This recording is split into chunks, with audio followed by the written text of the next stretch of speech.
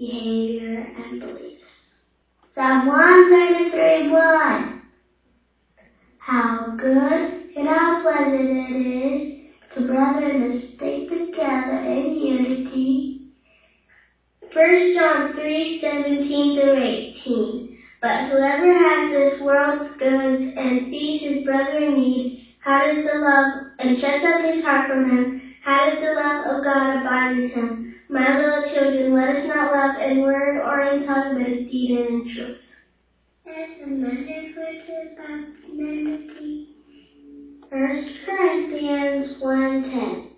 Now I plead with you, brethren, by the name of our Lord Jesus Christ, that you all speak the same thing, and that be no divisions among you, but that you perfectly join together in the same mind and in the same judgment. Finally, all of you be of one mind, having compassion for one another, love as brothers, be tender-hearted, be courteous.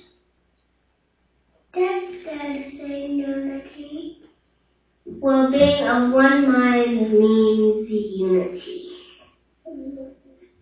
So may this the Lord. Teach me your way, O Lord. I will walk in your word, truth. Unite my heart to fear your name. God says we are like a body. Our bodies have parts that do just different jobs. Creatures are like that too. We all have different jobs to do. We're all working together for God's kingdom. Thank you for coming today, class. Hope you learned a lot about unity. Thank you for teaching us about unity. Bye. Thank you, bye. Bye. See you later.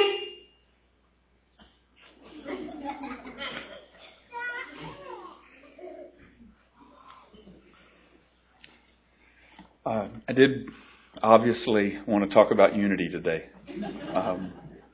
For those of you who weren't at the Harvest Festival, that might have been the first time you saw that. Thank you for the Schultz kids for and Becca and David for working on that. I appreciate that.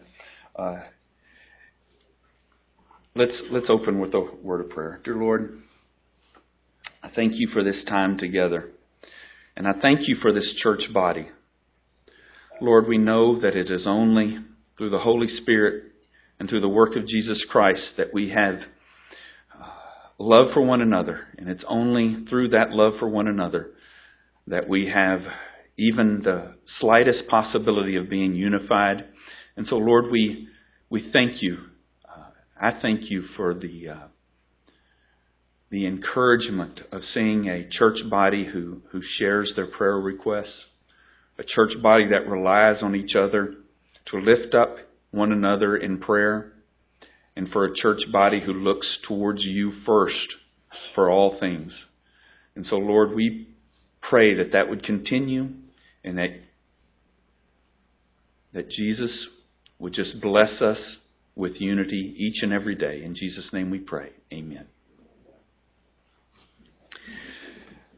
So I've got a collection of verses that I found about unity that I wanted to go over with you this morning. Some of them were already in that video, and I pray that I can be maybe a little more serious about the verses than on the video, but I'll leave that to your judgment maybe. The first verse is 1 Corinthians 1:10. I appeal to you, brothers and sisters, in the name of our Lord Jesus Christ, that all of you agree with one another in what you say, and that there be no divisions among you, but that you be perfectly united in mind and thought. As I go through these verses this morning, I would encourage you to open your Bible and try and follow along. I'll go slow. But in particular, in this verse, there's one thing that is very important. There's a lot of things that are important, but there's one thing I wanted to point out. If you look in 1 Corinthians 1, starting in verse 1, all the way through verse 10, there's actually 8 occurrences, 8 out of the 10 verses that have one variation or another of "in the name of our Lord Jesus Christ."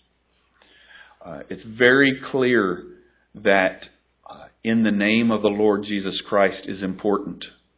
I think one of the things we've learned in Bible study is that if something's repeated 3 times, it's important. Well, what if it's repeated 8 times in succession? And I think in this particular verse, what makes this important is that it's an appeal through the name of Jesus Christ that all of you agree with one another in what you say, and that there be no divisions among you. Well, what does that mean? And we're going to look at quite a few verses here this morning that hopefully will give us a better understanding of what unity means. But this first verse I picked first because the number one thing is it's unity in the name of Jesus Christ. Because it's Jesus that we're unified about, and it's Jesus who we're unified with and to. And without that unity to Christ, we can't hope to be unified with our brothers and sisters in Christ. And so I wanted to focus on that a little bit. So practically, why is it important to be unified? And I like this example. When you look at a rope, there's many different types of ropes, but we need our ropes to be strong to accomplish the work that it's intended to do. And if you look at ropes, and it's the first time I've ever actually studied on what is a rope, and there's different types. And they say that the strongest type of rope, or the strongest design of a rope, is one they call a braided rope. And it's where, if you look at the picture, it's where each strand of the rope is kind of intermixed with the other strands. There are other types of ropes. There's what they call a twisted rope, where they're just all kind of twisted together. But this braided rope is considered the most flexible. And as I go through these pros of a braided rope, think about the church and think about your family. It's the most flexible. It feels the smoothest. It's stronger, much stronger.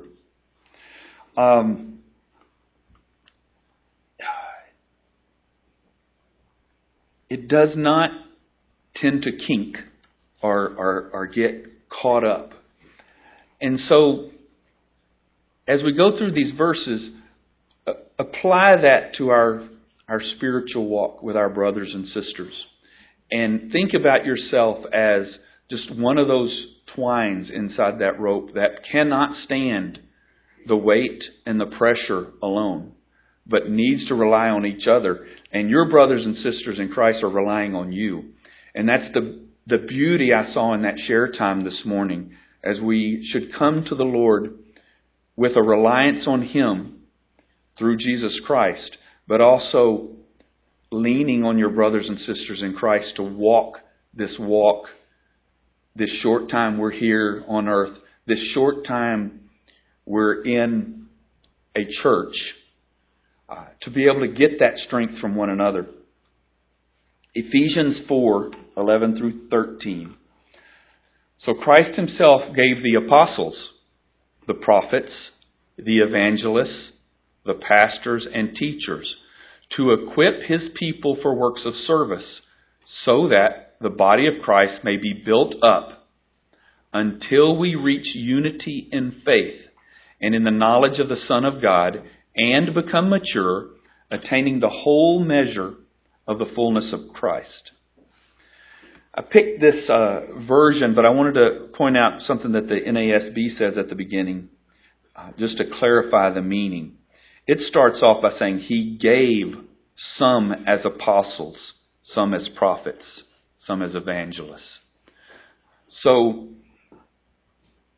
Jesus Christ Himself provided, if you will, these gifts these strengths. And one of the purposes this verse gives for why he gave these particular gifts is so that we can all reach unity in faith. So it's important to Christ that we reach unity in faith.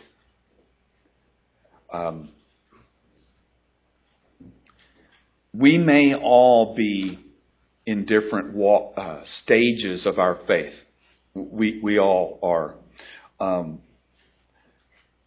But we are unified under Christ towards a common gospel and towards a common Lord and Savior. And so I'll go on to the next verse. Romans 12:16 says, "Be of the same mind towards one another. Do not be haughty in mind, but associate with the lowly. Do not be wise in your own estimation." We will not all agree scholarly about the same things. God has given each of us in this particular time of our life a focus on particular aspects. Some of us may be focused on service. Some of us may be focused currently on worship. Some of us may be focused on just the knowledge of the Word of Christ, or fellowship, or teaching. And that focus area is given to you by Christ, by Jesus. Because just like that rope that's intertwined, they're all needed. And God even shows us grace so that each one of us doesn't have to have strengths for all of those. We can each focus on what He gives us the will and the desire and the love to do.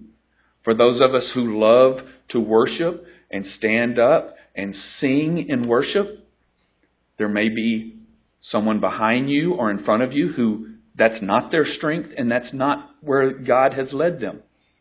But yet God has given them desires and strengths to become a different strand in that rope to build the church and to make the church strong. Next verse, Colossians 3:13 and 14. "Bear with each other and forgive one another. If any of you has a grievance against someone, forgive, as the Lord forgave you.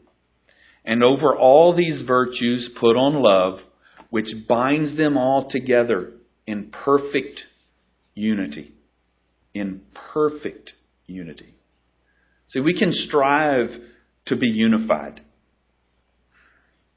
This world defines getting along in different ways. It could be that you're expected to accept someone else for who they are. And that can be defined by the world as unity. But this is not what this is talking about. This is talking about being unified in Christ, in a common goal that was instituted by Christ, in a common goal that, Christ didn't leave us here to do ourselves. He gave us the Holy Spirit, and He gave us each gifts that allow us to be strong. And I think this particular verse is focusing on the idea of forgiving one another. Because in order for us to be that rope and to not tear apart, the Bible teaches us that it starts with being able to forgive one another and to be loving towards one another. Another verse, and sorry for y'all having to flip so much, but John 17:23, "In them and you in me, so that they may be brought to complete unity. Then the world will know that you sent me and have loved them even as you have loved me." This verse is pointing out that the unity of Christ, the unity of a body of believers is recognizable. What does that mean that it's recognizable? It means it's probably different. It stands out from the rest of the world. I remember, I don't know, it's probably sometime in the 90s, some of you, the 1990s, some of you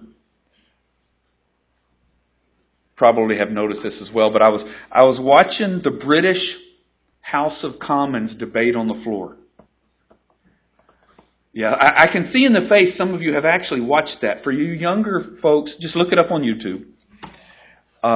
There is no unity in the way they debate most of the time in the House of Commons. And I remember thinking then, the 1990s, how different that was from what I watched our Congress be. And I thought how unified our government was. The 1990s.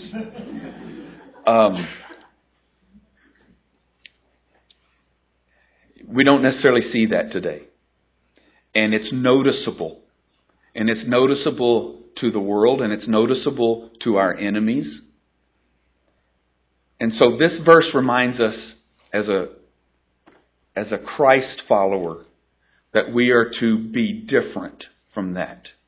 And so that the world will see us and will notice that. And I wanted to point out the example I used there is government, but that's true in the church, and that's true in your own family. You should strive to be unified. And that's going to require, at times, for you to forgive one another and to come along beside others in service and in your gifts and work together. Another verse along those same lines, Ephesians 4:3. Make every effort to keep the unity of the Spirit through the bond of peace. In Ephesians 4:16. From Him, the whole body joined and held together by every supporting ligament grows and builds itself up in love as each part does its work. Wanted to highlight the grows and builds itself and each part does its work. Practice gratitude and lifting up others for what they do for you, what they do for your walk. But also take responsibility and take action yourself to be there for others and to be able to help your brothers and sisters who, as sinful people, we are walking together in this church life. And so we certainly need your help. Ephesians 2:14, for He Himself is our peace, who has made the two groups one and has destroyed the barrier, the dividing wall of hostility. Never forget that this is not in your own power. Only the work of Jesus Christ, who came to unite two groups and take away barriers, can help you focus on unity.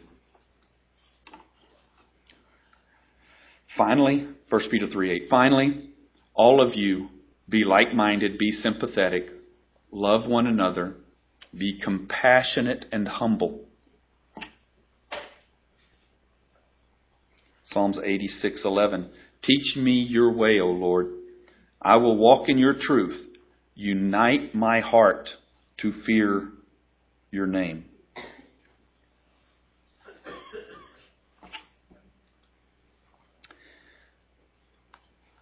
Philippians 2:14. Do all things without grumbling or disputing.